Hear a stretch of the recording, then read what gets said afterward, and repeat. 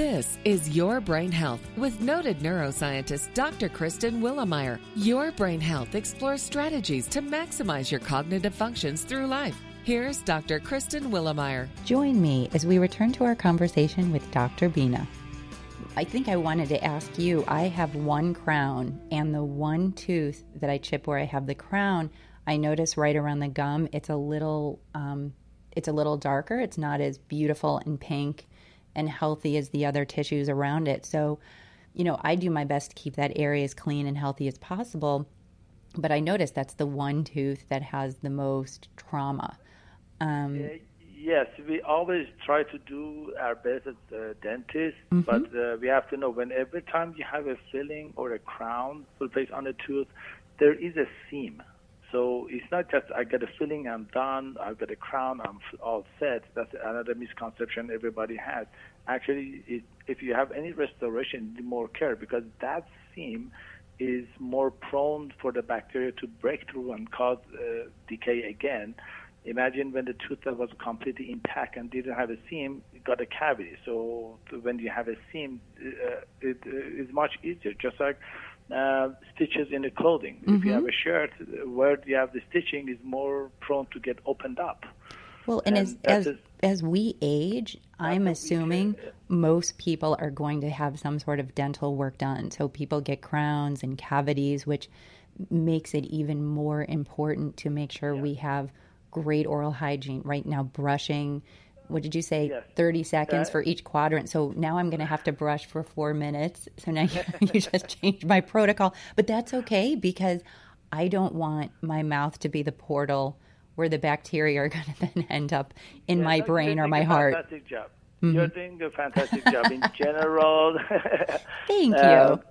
In general, but we don't see too many people in the office that are really are meticulous about keeping their oral hygiene like you do, but that's very good. But in general, I'm just want to address all the misconceptions that is in the dental field and people's mind. Please. One of them is that I need a cleaning every 6 months, which is totally wrong, and it should be really thrown out of people's ideas.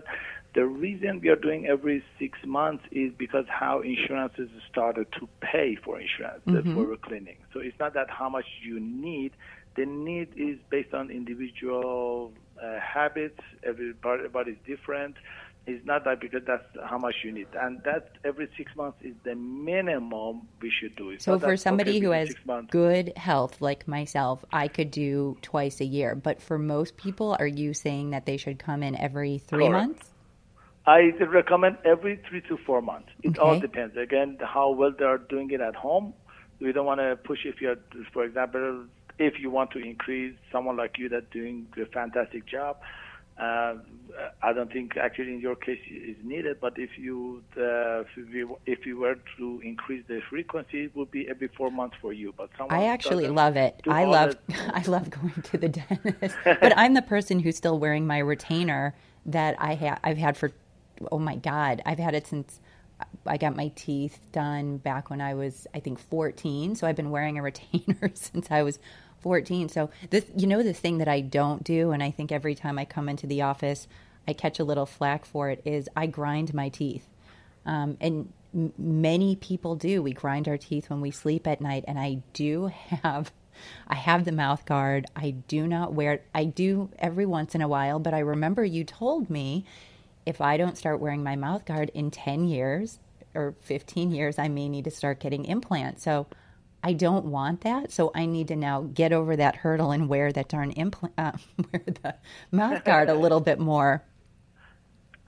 Yes. I would say for you, probably every 4 months is good. And but that's you doing the right thing and using all the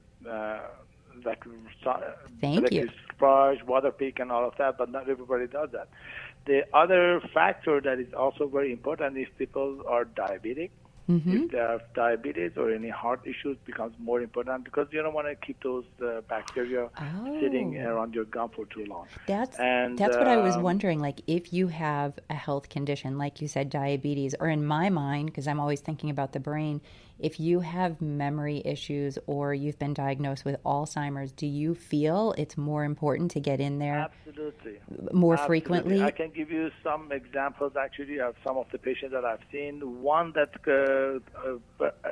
stands in my mind is that this gentleman had some implants done by another dentist a long time ago, came to the office for evaluation, and I checked, and the implants were infected. They were really pus was coming all around implants, and I told him, look, you really have to get these implants out, go to see the other surgeon, and you have to do it quickly because now it is affecting your sinus, and there would be a point that would be so much damage that it cannot be even corrected. If all that bone around the sinus goes, you're going to have a bigger problem. So I'm explaining to all of these in terms of the dental.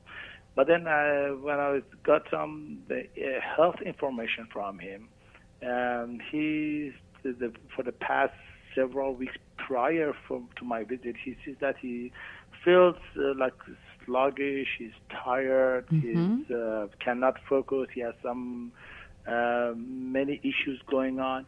And then everything just makes sense. Like you have a source of infection in your body, and it's not just going to sit in the mouth. It's circulating in your bloodstream. Right. And for the bloodstream, it goes everywhere. It can affect your brain, your health, and everything else. Well, arthritis. All you're telling me, arthritis. Exactly, I was shocked to see that rheumatoid arthritis is linked to this bacteria. So if you know that you are someone who has an active infection in the mouth and you've got other health complications, a really smart thing to do would be form a great partnership with your dentist and create a protocol, brushing protocol, and how often you need to come into the office just to keep the teeth clean, keep the biofilm off the teeth, and just really bring down the bacterial load in the mouth so that the body's immune system can help to support your overall health. Yes, one of the things that you just mentioned about arthritis and all the other inflammatory issues is related to, the same bacteria, because bacteria is not only causing the infection. That's one big blow to our health. But it's an inflammatory response also. When it's all around the gum, why the gum becomes like red and start to recede breathe easily, and all these problems, that's an inflammation also. So the inflammatory toxins that get released in our system, aside from the infection, so it's actually twofold. Those inflammatory byproducts for someone who already has inflammation in the system, arthritis, rheumatoid arthritis, can be potentiated because now you're adding fuel to the fire. So someone has inflammation in other parts of the body, and then you have another source that's feeding more inflammatory response that's circulating your system. Is another way to indirectly also reduces your immune system ability to fight other infection, other parts of the body, because your body cannot be fighting too many wars all over. So if you're just like giving more areas to be busy with, it would be less. I like that. Energy for the other parts.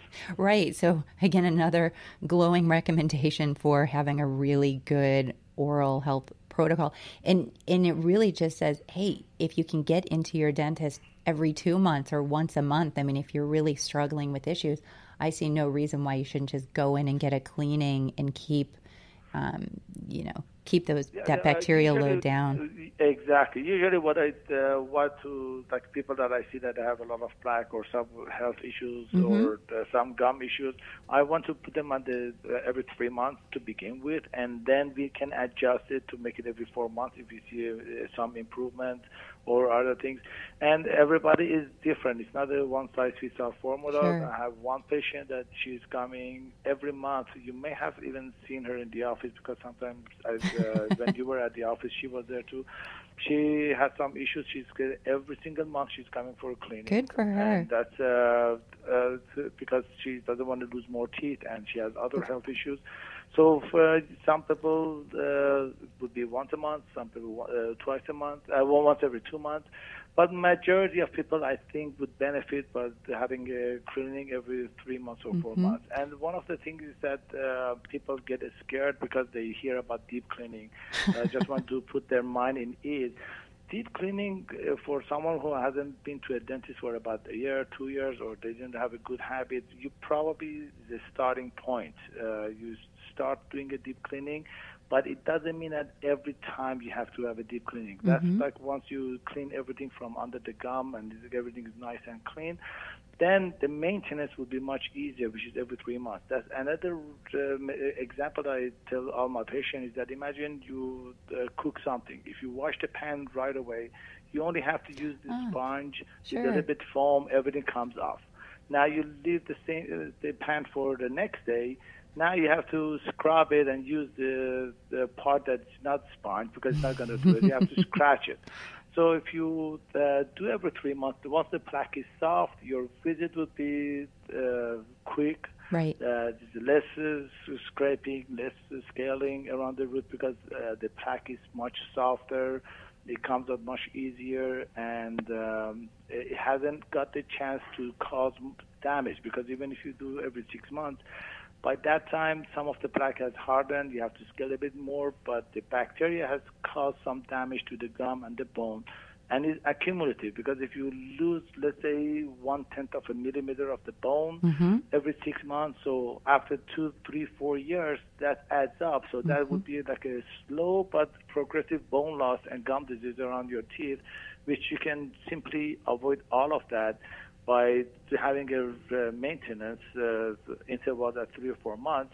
And believe me, it is far, far, far less costly than all the money that I see people have to spend on correcting the problems caused by those infections. Right. All the gum surgeries, all the tooth loss and implant replacement that can be done. Oh my God, I've heard the cost of putting implants in, and it's that can be $40,000, $60,000. I mean, it's extraordinary. It can be a lot, and then you imagine that can give you for like 3, 4, 5 years of cleaning. Right. Thank you. Well, and I'm Exactly. thinking of people that I know that have actually had to have a whole bunch of implants put in, and I've heard the story. So, hey, I've got a couple quick questions that I wanted to ask. They're curious questions I have, but I think people would appreciate them. So I wanted to get your thoughts on fluoride in toothpaste. So, we know fluoride protects teeth from decay by demineralization, and fluoride in toothpaste is very good because that's how everything started from the many years ago when they started putting added fluoride to toothpaste. Studies show that there was a decrease in number of cavities that people have, and it really does help. Right now but it is a controversial issues for many people. Some people don't believe in fluoride, but some people believe in fluoride. I'm one of them because we see the benefits, and it started from nature. It started from observing in cities or population when the fluoride is already naturally in the water, and then they noticed that those people don't have cavities. So that's how they got the idea to add the fluoride in our water or in toothpaste and everything. So we see the benefit of it. Well, I'll tell you, we're exposed to fluoride, in the water supply, and we know that excess consumption can lead to cancer. I would say, I don't always use fluoride in my toothpaste. So are you comfortable with people who have good oral health to use fluoride-free toothpaste?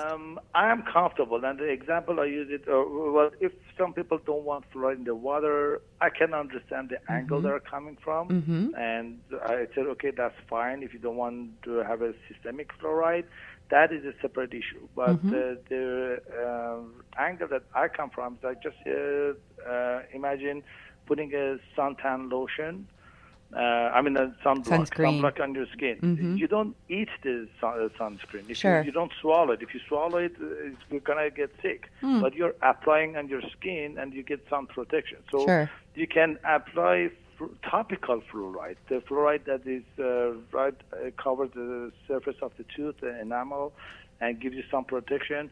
It doesn't affect your whole body. It's not a systemic fluoride. So at least you can benefit from those.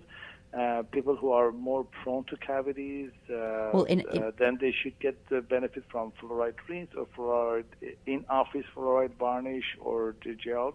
Sure. And a lot of people who are medications, 8 out of 10 medications that people are taking, one of the side effects is dry mouth. And dry mouth increases chance of getting cavities. And so that is very shocking to many people, and it's really upsetting to dentists and such as myself, that the patient comes and they have some issues going on. They're on medication, and on top of it, you have to tell them like, oh, you have like 6, 10 cavities in root canals and all of that. They didn't have anything in their life before, right? And they don't know why all of a sudden have all these issues. Cavities. And then you have to tell them like, look, you have to be on fluoride to protect your other teeth from getting cavities. And this is something that I always recommend people that as soon as I find out they're on antidepressant or other medications, because most of them cause dry mouth. So this is something that they need to be aware of. The fluoride, topical fluoride, is a big help. It's not a problem, but this controversy, I know a lot of people, they say don't use it or they don't get it. And that is, it's just okay. If you want to have cavities and root canals and other things, then don't do it. I appreciate your perspective. And I knew in asking a dentist, I was probably going to get the answer, please use fluoride in your toothpaste. And you see so many patients that have such poor oral health that, you know, a dentist is going to say, we want you to be armed, right, with everything you can do at home to help reduce the bacterial population. Unfortunately, I'm going to have to wrap up. I love talking to you. I actually have more questions, but would you be willing to come back on another show and we can continue this? I would love to anytime. Wonderful. Believe me, there is so many things we can cover, and I have that part of the bacterial infection and inflammation just around the gum. I can just even we can talk next time. We can talk about periodontal disease, and there's all kinds of really fascinating things. Well, Dr. Bina, thank you so much for your time today. You are a wealth of knowledge. Again, every time I come and talk to you, I learn something new, and I really just thought it was important to share some of these gems of knowledge with my audience. And I'm already going to change my brushing protocol now. Now I need to set a timer 2 to 4 minutes. So thank you so much. I'm wishing you a wonderful day. Thank you so much for having me in your show. And I again want to thank you for what wonderful job you're doing for your listeners and all the staff that helped to provide this service today. I want to thank them as well. Oh, thank you so much. And I will be seeing you in the office soon. Okay. All right. Have a great day. Thank you, you too. Bye-bye. I want to thank Dr. Shaheen Bina, and if you happen to be in the Southern California area, you couldn't ask for a better dentist. You can learn more about Dr. Bina by visiting his website at EncinoDentalAssociates.com. I'm Dr. Kristen Willemeyer, and thank you for listening to Your Brain Health. You've been listening to Your Brain Health with Dr. Kristen Willemeyer. For more information or to contact Dr. Willemeyer, visit drwillemeyer.com. That's drwilleumeier.com.